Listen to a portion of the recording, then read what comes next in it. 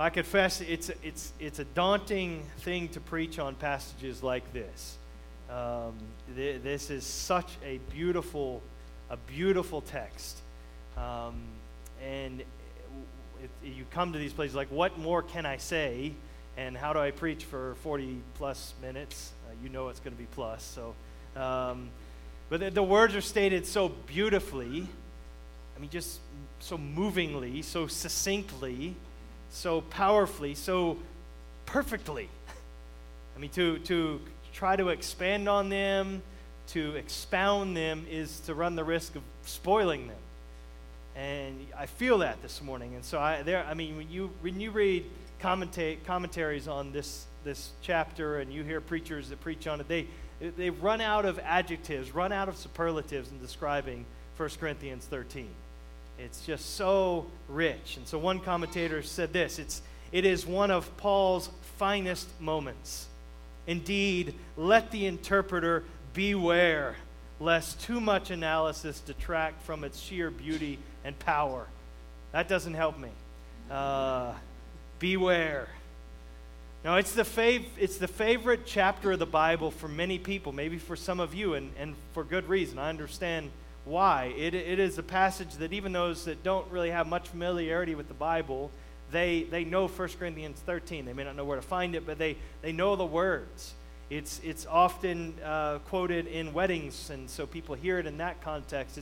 It's something that is beautiful to print and to frame and to hang on walls, and so we see that. I said something along those lines in our small group Wednesday night, that you'll often find this in people's houses on walls. And Brooke's like pointing behind me, and like 18 inches from my head is a little on a stand is this print, and I didn't even notice that. I'm very observant in the decorations in our house, but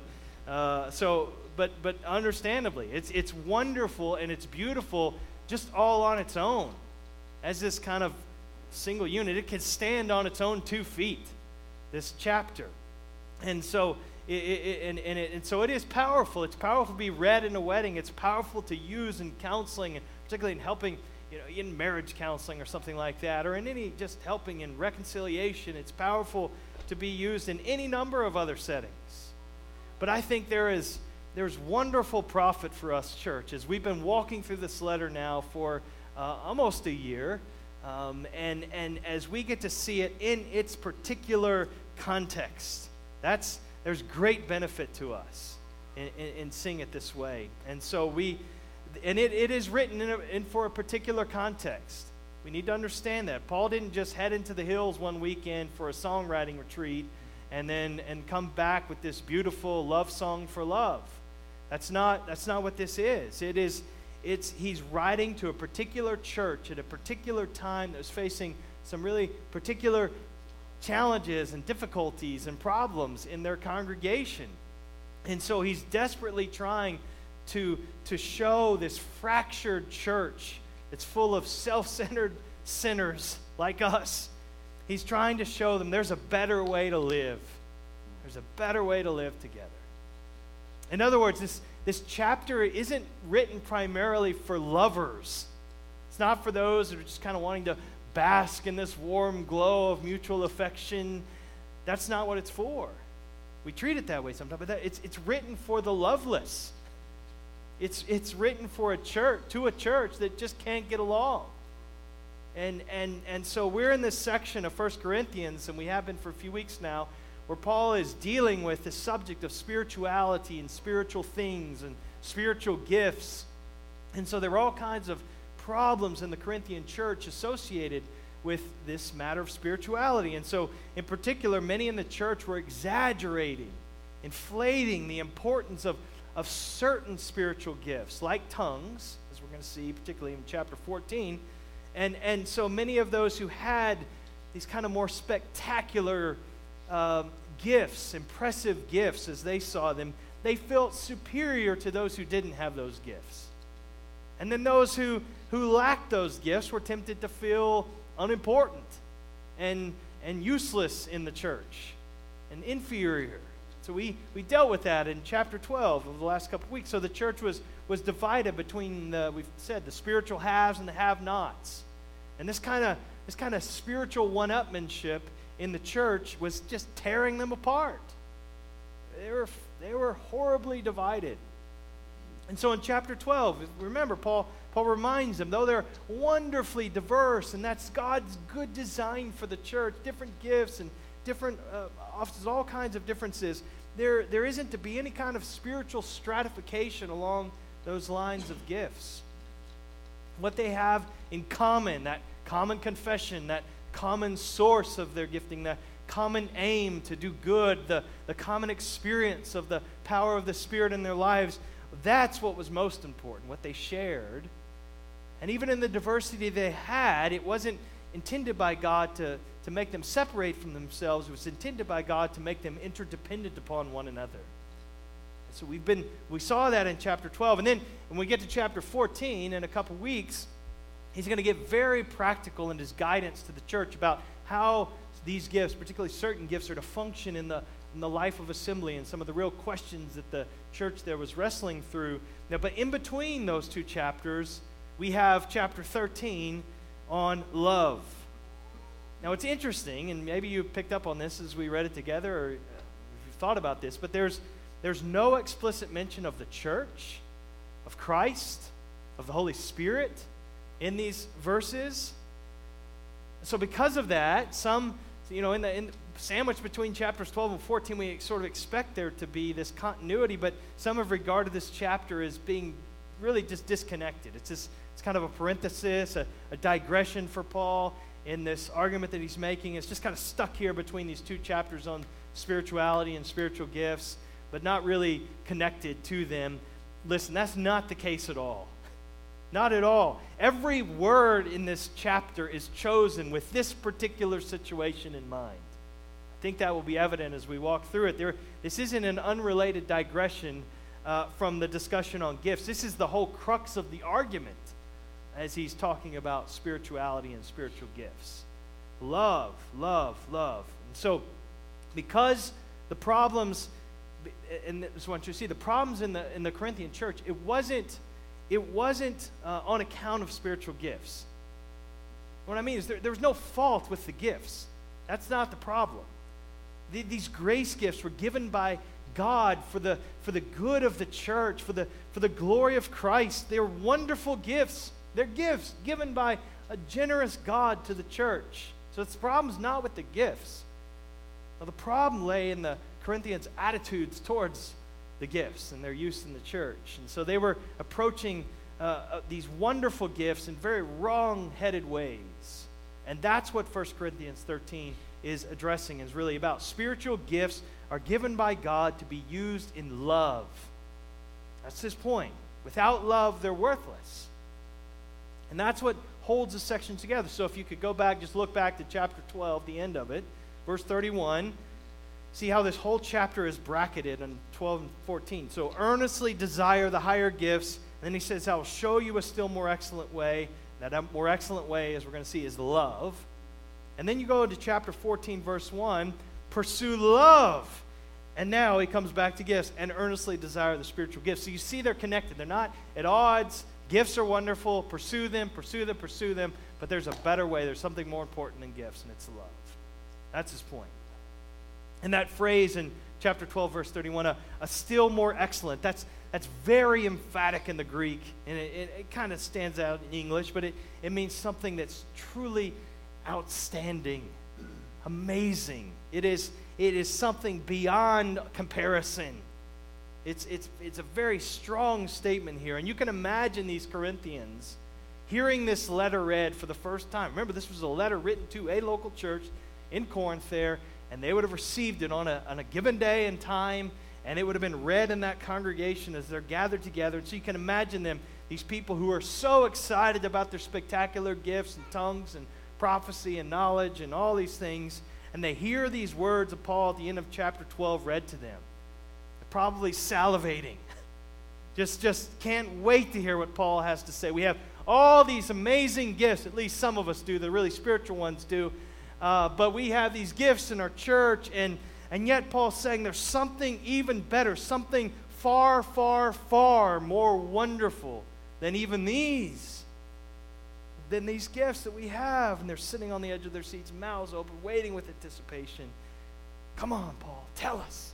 Tell us what it is. Tell us what's this fantastic secret you're going to share with us now. Another spectacular gift. What is it that's far, far, far greater than these spectacular gifts? And Paul's word to them is love. Love.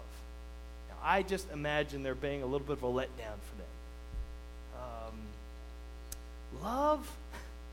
That's it? It's disappointing. We wanted something big. I thought you had something for us. But it's not a letdown. As Paul's going to show very clearly, love is far, far, far beyond all these gifts that they're so excited about and they're so proud of. Love is far better than all of the spiritual things that they are arguing about and dividing over. And listen, church, love is far better, far, far better than the things, many of the good things that we also get so excited about and pride ourselves over. Love is better than things that we tend to argue about and divide over as well. And we're going to see that clearly today. Love is the most excellent way. That's what he's saying. So we're going to see three compelling reasons why love is the most excellent way this morning. And the first one is this. Love is the most excellent way because love is more important than the gifts. It's more important than the gifts. See this in verses 1 to 3. Now, again, the Corinthians, they prided themselves in their giftedness, and they were indeed blessed by God with wonderful gifts. We saw this at the beginning of the letter, back in April or May, whenever we started. And he began the letter thanking God for them, thanking God for, quote, the grace of God that was given to you in Christ. And this grace showed up in this church in this particular way, that they were enriched in him in all speech and all knowledge. Had these speaking gifts, and the fact that they were, quote, not lacking any gift. They were gifted. They had the gifts. Paul's not blowing smoke there. He's not flattering them. This was cause for thanksgiving. And he's genuinely grateful to God. They had gifts. That's wonderful. But the gifts, however many they had, to whatever degree they possessed them, same for us, they're useless without love. That's his point here. Worthless. And so to make this point, he employs some hyperbole, some exaggeration. He makes this, he speaks in the first person note in verses 1 to 3. So here he is, this leading apostle who had all of these gifts that he mentions here in greater degrees than they did. He says, you speak in tongues, not as much as I do. He's going to say that in chapter 14. Like, I have these gifts in greater degree. And so he's using himself as this example, but he's presenting some of these hypothetical examples of these most extreme gifts in extreme ways, excessive good deeds, as we're going to see down in verse 3. And so he's doing this to teach them this formula that they needed to get ingrained in their minds. Everything minus love equals nothing. Everything minus love equals nothing. That's his point here. So look at the first example, verse 1. If I speak in the tongues of men and angels, but have not love, I am a noisy gong or a clanging cymbal. Again, speaking in tongues. This was what the Corinthians got most excited about. This was the most wonderful thing that happened to them from their estimation. This is what they prided themselves in, this supernatural ability. This was the distinguishing mark of their spirituality. And we've said this, I think, before, but let me just clarify. What the gift of tongues was or is, it's this supernatural ability to speak in another language that you haven't studied or learned, but a real known language. And to do that, and that's the supernatural ability to do that. And so it's not just babble. It'd be like if I could, just suddenly start speaking in Portuguese fluently. I've never studied a lick of Portuguese in my life, and for the sake of communicating the gospel to a Portuguese person. And so that would be like that. And so that's a wonderful gift. And Paul says, though, if I could speak in all of the tongues of the world, If I had the gift of tongues to a degree you can't even imagine, if I could, not just that, but I could speak even in angelic languages, whatever those are. He says, if I could do all that and not exercise this incredible gift in love, it doesn't mean a thing. It doesn't mean a thing. And that's, it says noising gong or clanging cymbal there. Corinth was known for their bronze works, and they had craftsmen that worked in bronze, and so they would fashion these metal kind of amplifiers and cymbals, and they would use these in pagan worship. So these people are used to hearing this clanging of these instruments, and so they made this deafening noise, but it wasn't music. They're not tuned like maybe our cymbals would be today. So I'm not insulting Ellis by saying that cymbals are an awful noise. But this was just noise, just deafening noise. And so Paul's point is, no matter how gifted we are, this is what we become if we don't use our gifts in a loving way. Just clash, crash, bang, bang, this kind of thing. It's just noise. And then he uses another example. He says, and if I have prophetic powers and understand all mysteries and all knowledge. That's pretty impressive, isn't it? Note the repeated use of all in this verse here. It's emphatic. This is extreme gifting. Everything, all. Prophetic powers, just the supernatural ability to speak a message received from God, to have insight into, and the ability to communicate about things from God's point of view. That's this gift of prophecy. And so I know Howard mentioned something along these lines in Sunday school, but I know everybody wasn't here. Don't confuse the real gift of prophecy with the quackery we see around us today. And there's a lot of it out there right now. And and churches and Christians are being kind of succumb to this. There are these, quote, pastors and prophets who are professing to speak for God and having these words from the Lord about America and about all kinds of things. No, that's not what this is. This is not this kind of fallible, oops, I missed it, it's okay, I'm still a prophet. No.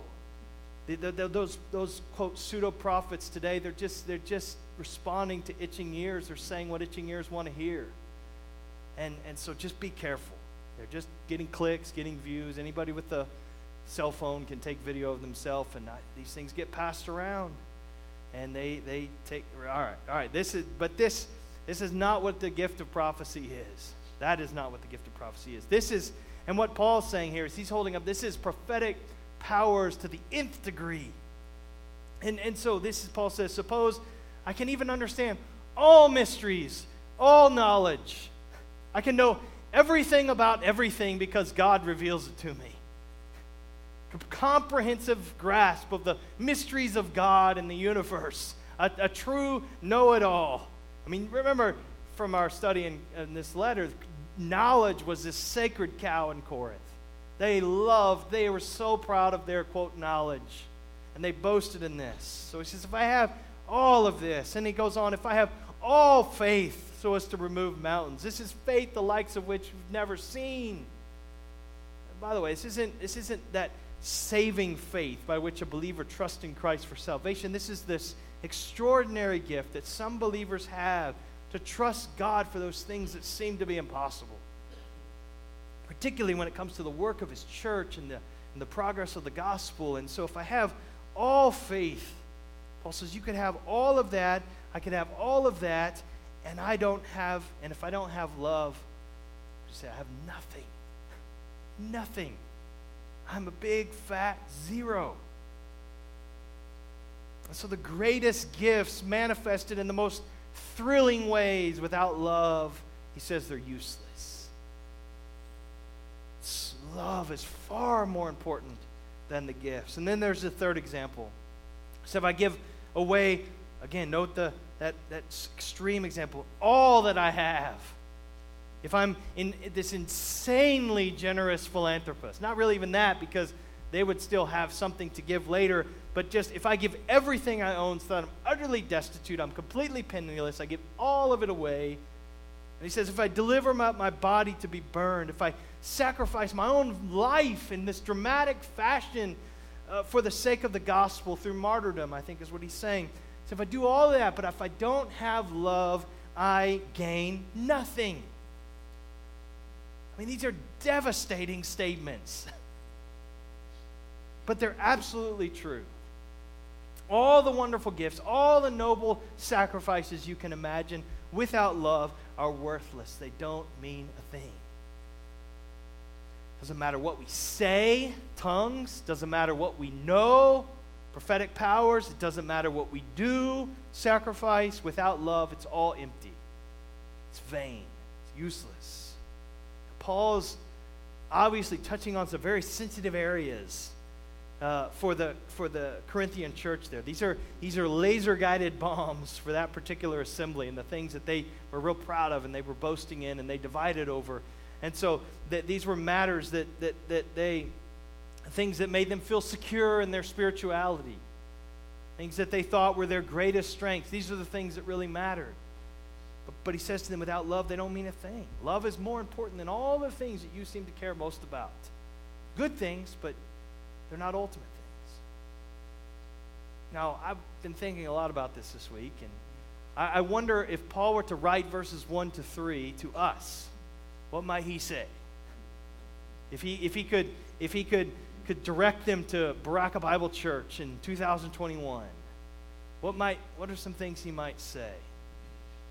If I understand and if I tenaciously hold to every point of doctrine in the BBC doctrinal statement, if I know my systematic theology so well that I could give lectures around the world on it, if I can explain the finer points of eschatology and give an articulate defense of cessationism, but I don't have love, I'm nothing.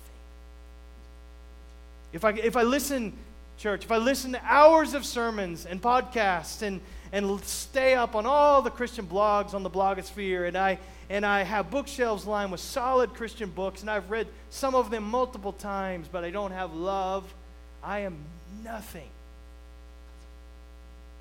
Here's a personal one. If I preach verse by verse, chapter by chapter, book by book, year after year through the Bible, but I don't have love, I'm nothing. It's all for nothing. I think of the tragic example that we've seen of Ravi Zacharias recently. I'm not trying to just throw something at it, but this appearance of so much, but there's no love. There's this lack of love. It's nothing. If I use social media to defend Christianity and attack error, and I put forth strong opinions and defend right doctrine from professing Christians who I think are in error on the internet, but I don't have love, I'm nothing. I'm a noisy post, a meaningless tweet. If I know my Bible, I read it every day, have lengthy portions of it memorized, can answer Bible trivia, but don't have love, I'm nothing.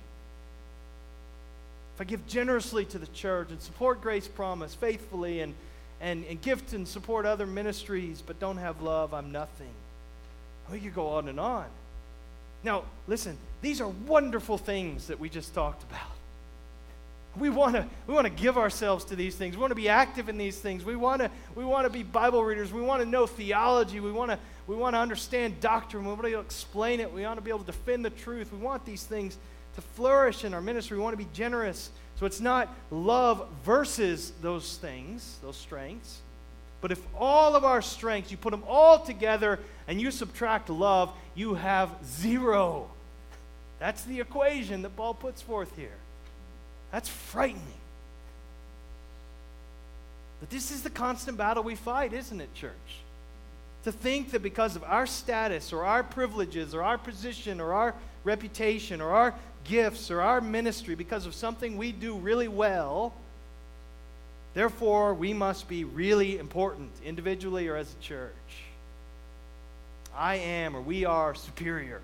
We're cut above the rest. Paul tells the Corinthians and us, we're thinking like that. You think you're big, but if love doesn't shape your life and your work and your ministry, you're nothing and you gain nothing. Without love, however impressive our, quote, strengths are as a church or as Christians, they will only ever be liabilities to us and to others. All right. So maybe 1 Corinthians 13 doesn't belong on our walls. It's not the kind of encouraging, feel-good Bible passage with all these happy thoughts of love after all. This is devastating to me, to us. None of us values love like this. Can we agree to that? None of us sees love as important as God sees it. We have those competitors. We have those values. We have those things that are so important to us that we put up against love. We care far more about other things. Good things, yes, but lesser things.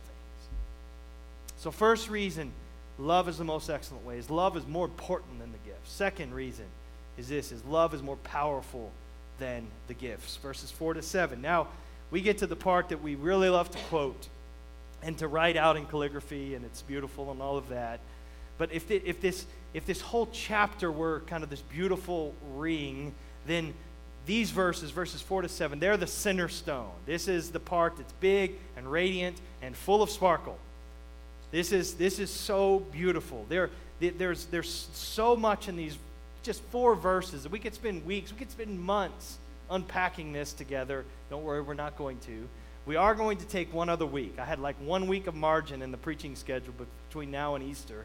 And so I'm going to use it right here in chapter 13 because this is so good. So next week we're going to come back and just focus on verses 4 to 7, this central part of this central chapter in this letter.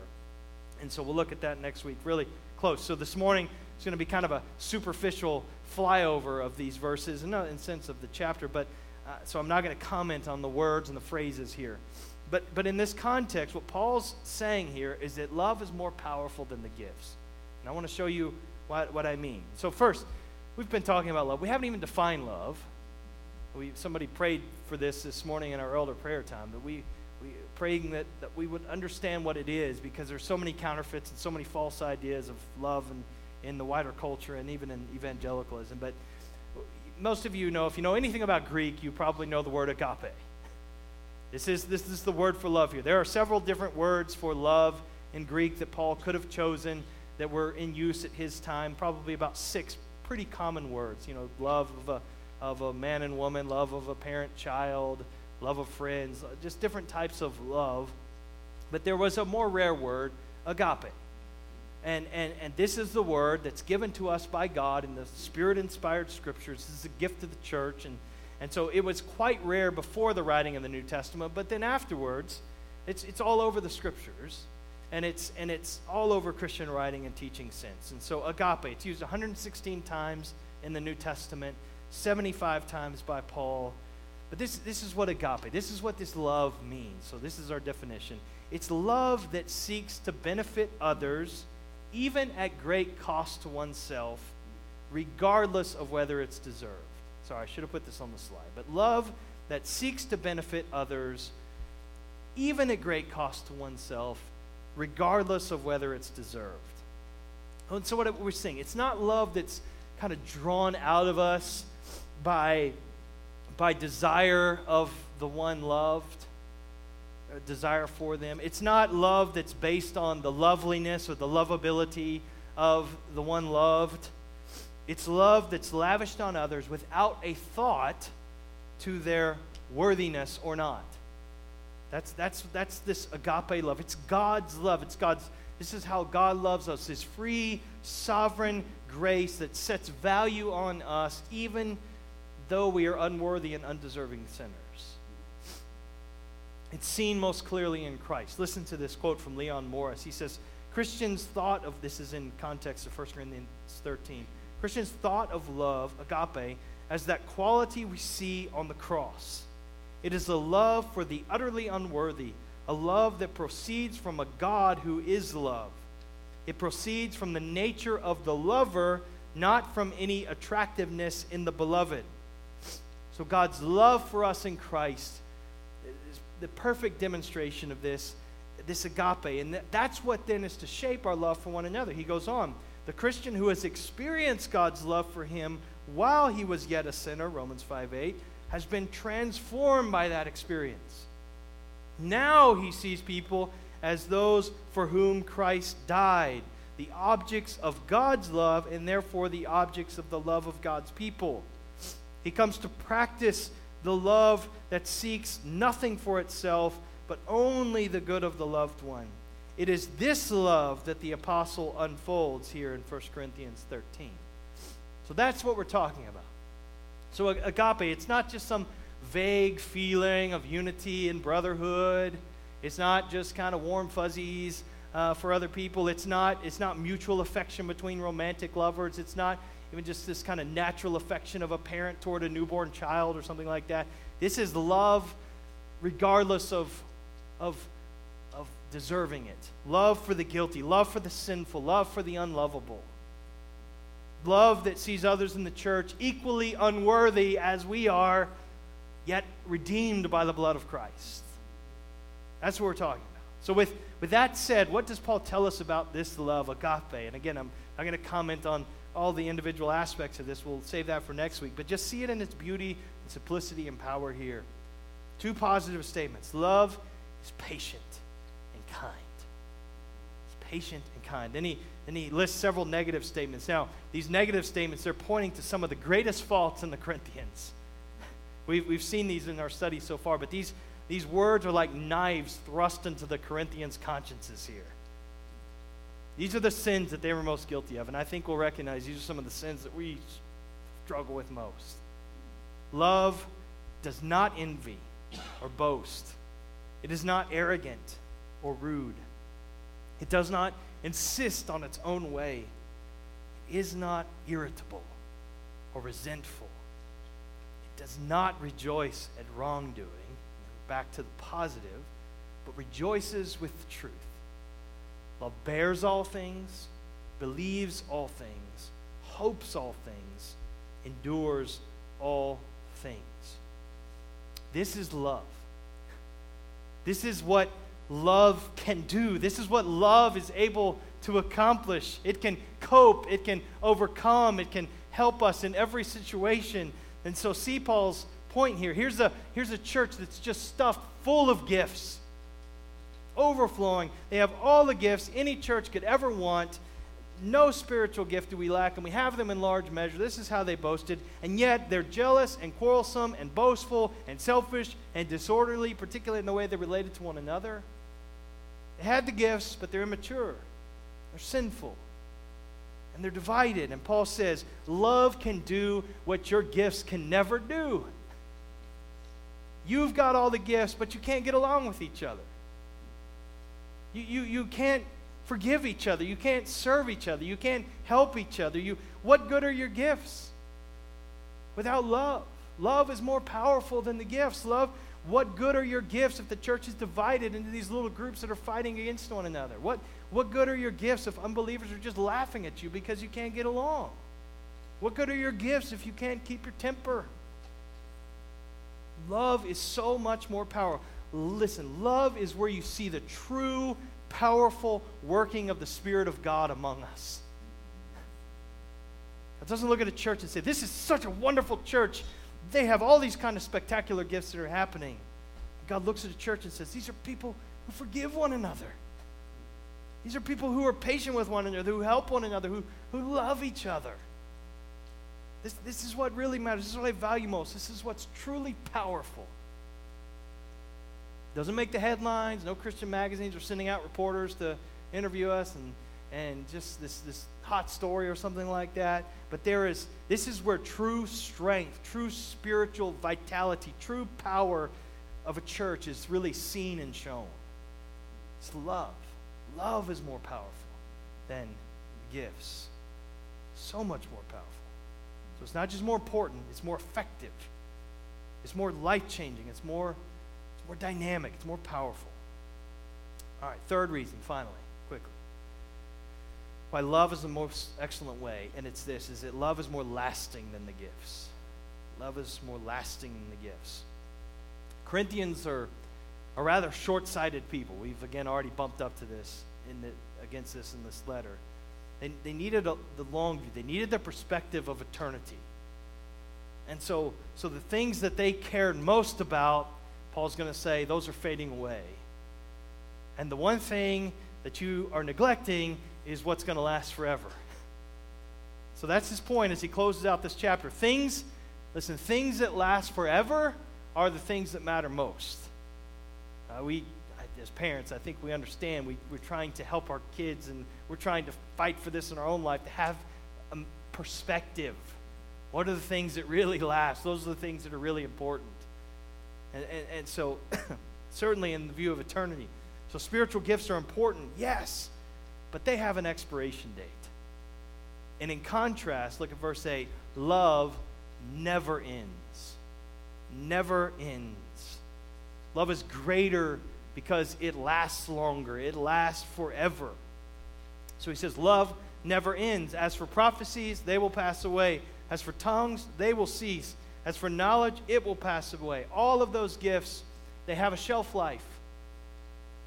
For we know in part and we prophesy in part, but when the perfect comes, the partial will pass away. All right.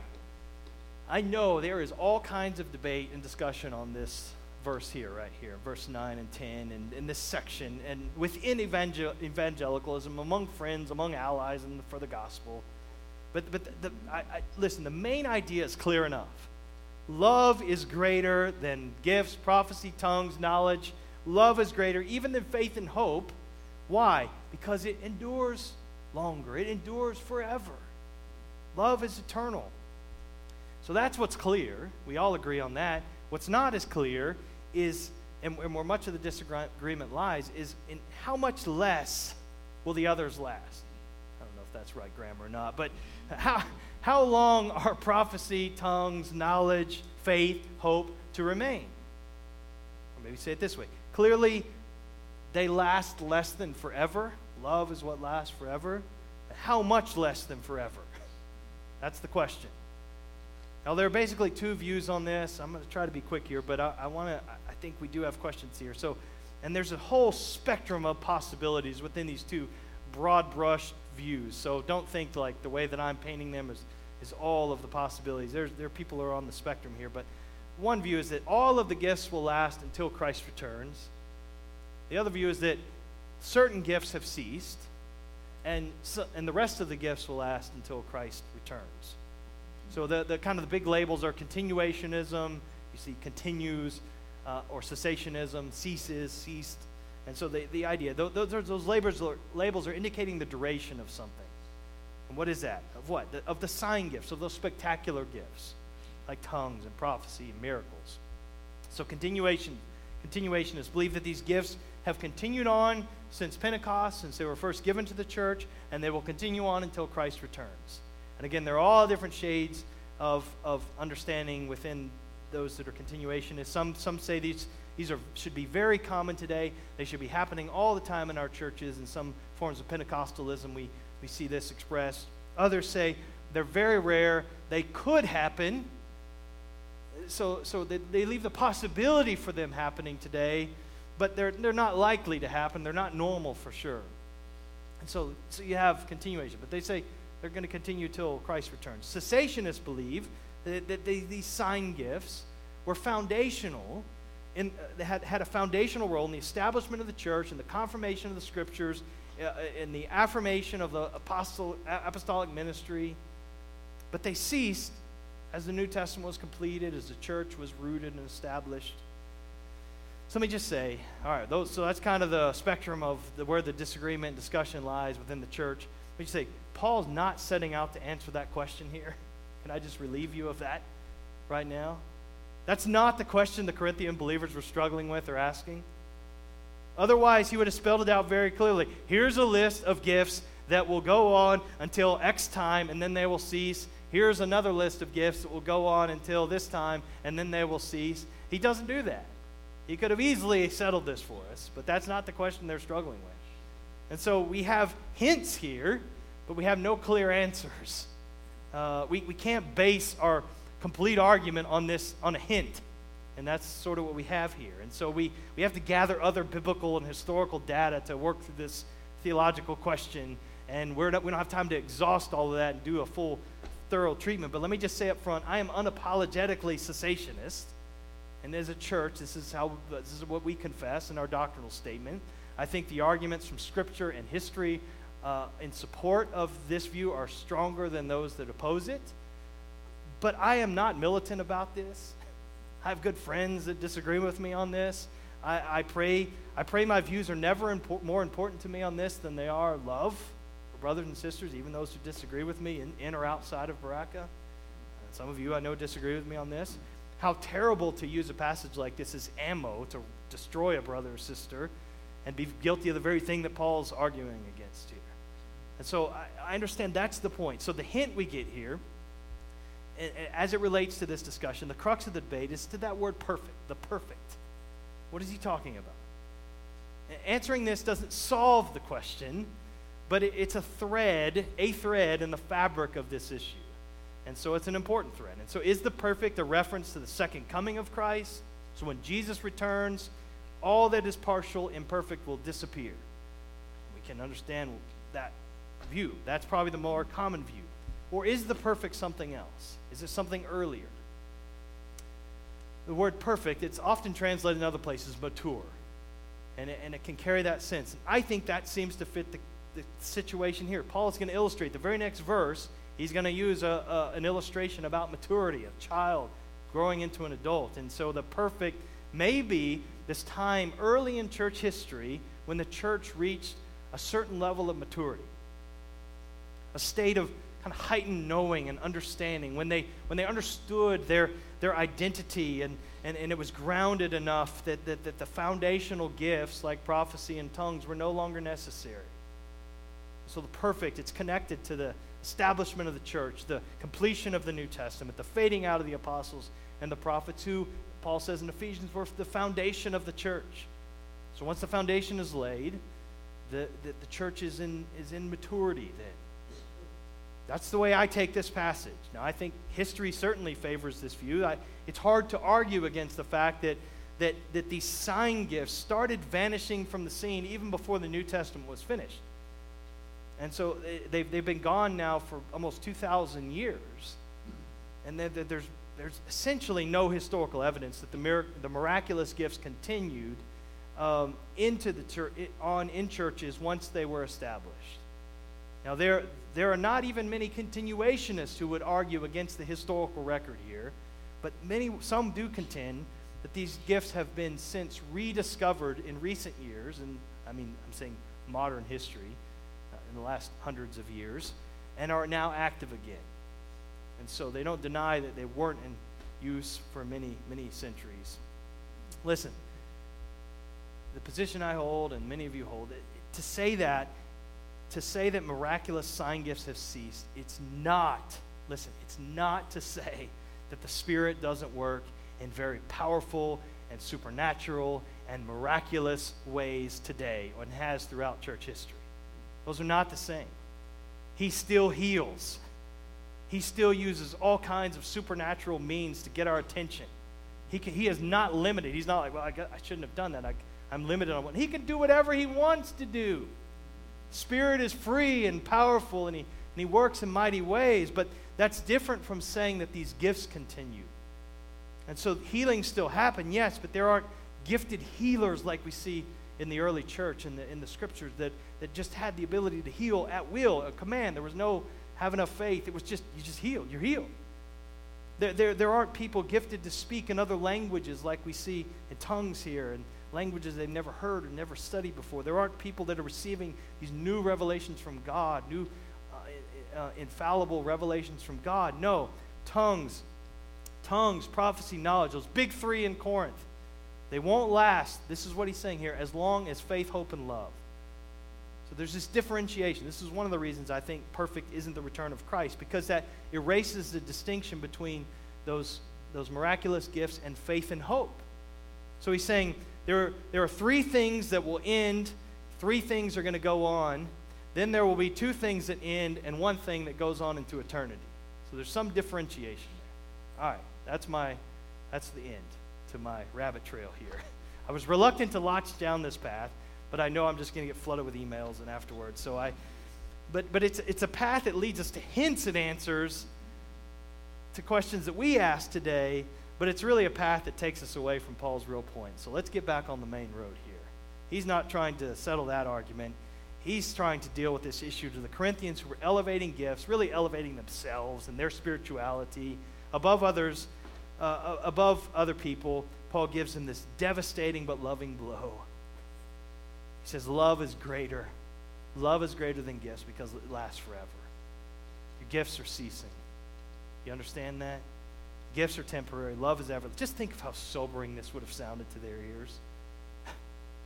They thought themselves so important, so spiritual because of their giftedness. So their identity was all wrapped up in this. So now that he's saying these things that you've so prided yourself in, you've set yourself up above others because of these things, they're going to peter out. They're going to cease. So he gives some illustrations here to put these gifts into proper perspective. Verse 11, when I was a child, the word child there, it's a really diminutive form. It's when I was a little baby. Just a little baby. When I was a little baby, I spoke like a little baby. I thought like a little baby. I reasoned like a little baby. When I became a man, I gave up baby ways. The gifts, Paul says, they're for a time of immaturity. They're baby stuff. They're good. They have their place. Nothing wrong with baby stuff when you're a baby. But it's for a short time. We eventually leave them behind when we reach maturity. Now, it's tragic when we see grown-ups behaving like children still. But this is what Paul's saying. You're in danger of doing that. You're clinging to these things that you're going to be giving up. They're going to cease when you come into manhood. Another illustration, verse 12. For now we see in a mirror dimly, but then face to face. Now I know in part, then I shall know fully, even as I have been fully known. Now, this illustration is a little bit of a miss for us in our day because our mirrors are quite different than their mirrors. Again, they had these bronze workers in Corinth who were known actually for their mirrors. And so they would hammer out bronze and polish bronze so you get some shine and you have this dim, distorted reflection. It's not like the clear reflection if you go into our restrooms and see this glass mirror and you can see exactly, it's just mirror image, but his point is that gifts are temporal, they're dim reflections. Love is eternal. Love is face-to-face reality. So he's saying, why put so much emphasis on the gifts which are temporary? Why fight and divide over these dim, temporary reflections while neglecting love, which is perfect and eternal?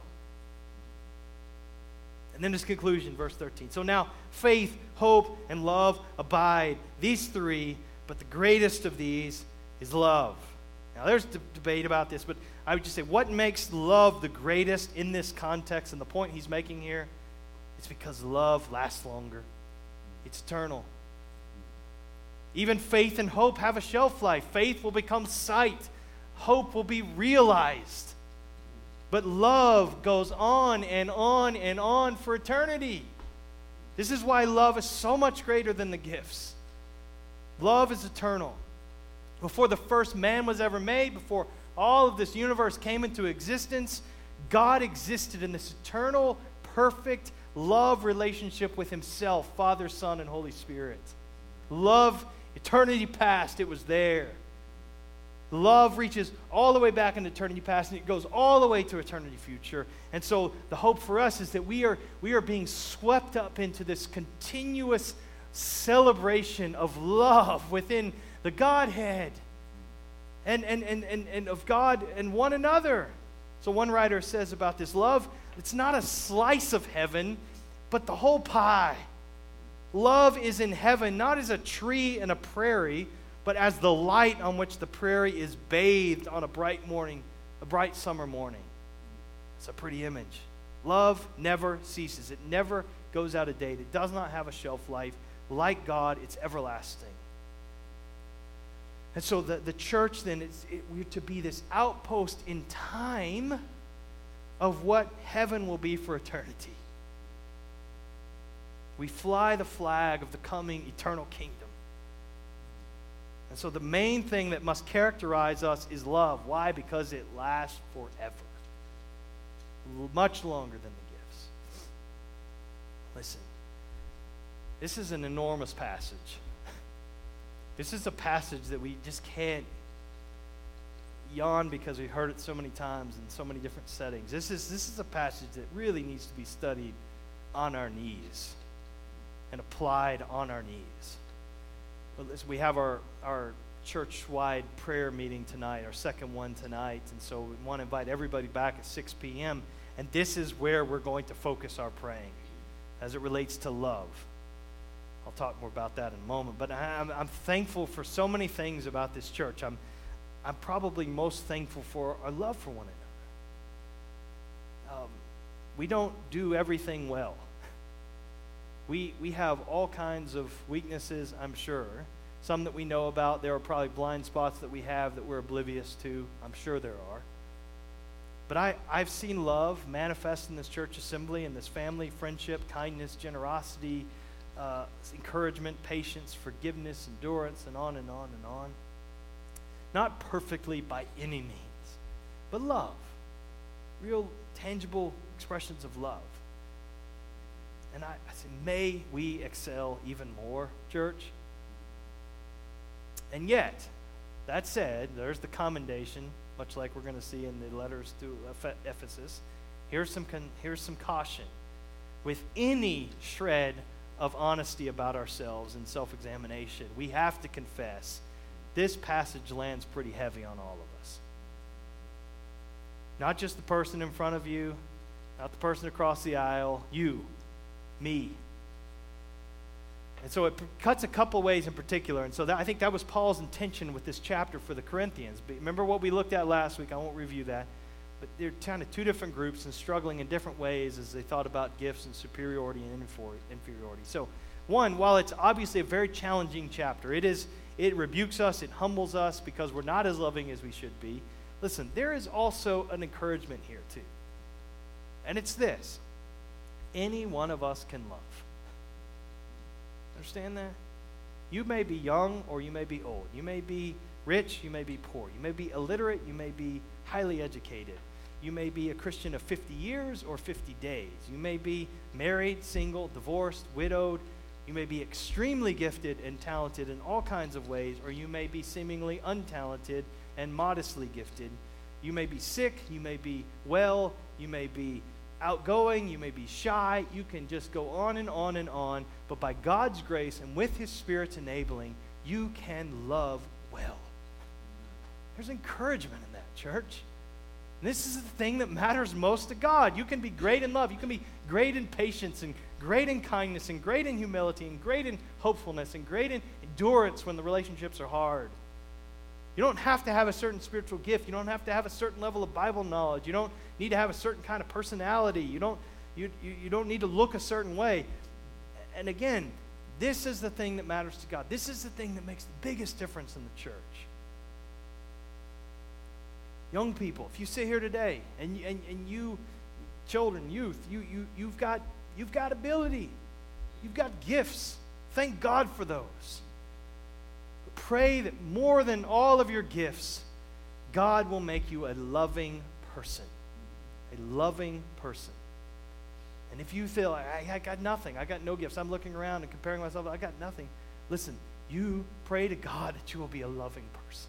With whatever He's entrusted to you. Parents, pray this for your children. This is most important. Children, pray this for your parents. It doesn't get easy as we get older. I'm finding this to be more and more the case. We can start to get grumpy and proud and irritable and impatient in new ways that we weren't when we were younger. We grow in some ways and we struggle in other ways. Love is not natural. Love is not possible on our own. But by God's grace and with the Spirit's help, we can love well.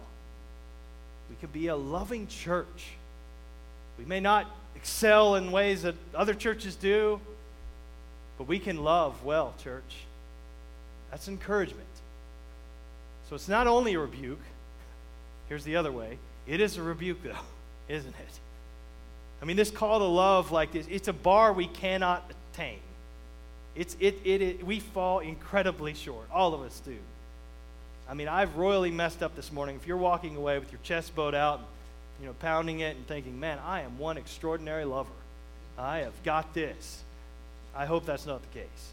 We all fall short of this call to love like this. And I have been painfully aware of that this week. The things I've thought, things I've said, things I've done, and things I've not done, not said. When we think back, just let me illustrate this. When you think back of the greatest regrets on your life, however long you've lived, you can probably do this. What are the things your mind goes to? If you've lived a long time, this maybe you have an advantage here. It's not concerts we didn't attend. It's not vacations we didn't take. It's not business goals we didn't attain. It's not wealth we didn't build. What is it? Our deepest regrets probably are the times when we were cruel. We were selfish. We really hurt someone else. When we inflicted pain on someone close to us. Those are the things that really, if we're honest, kind of keep us and gnaw at us still, even though we've asked the Lord for forgiveness. This is the stuff that bothers us as parents, as children, as siblings, as friends, as church members, as a pastor. This is the stuff that I have regret on. I think about these Corinthian believers decades later, maybe in their twilight years of their life and ready to meet the Lord any time now in their old age, whatever old age was at that time. But by God's grace, I imagine them saying to themselves, what were we thinking? What were we thinking? How ridiculous were we? Paul was 100% right. Love is far, far, far more the excellent way. And we were clinging to those temporary, less important gifts like they were everything. But here's the deal. The command, listen to this, the command to love carries with it no ability whatsoever to obey the command. You understand that? The command to love is law. And there's no power to obey in law. There's only one way to love our brothers and sisters in Christ as God commands us, and that's what? To look to Christ. To look to the cross where Jesus died for all of our sins, including our lovelessness. By his death on the cross, Christ offers forgiveness for all of my failures and your failures to love well.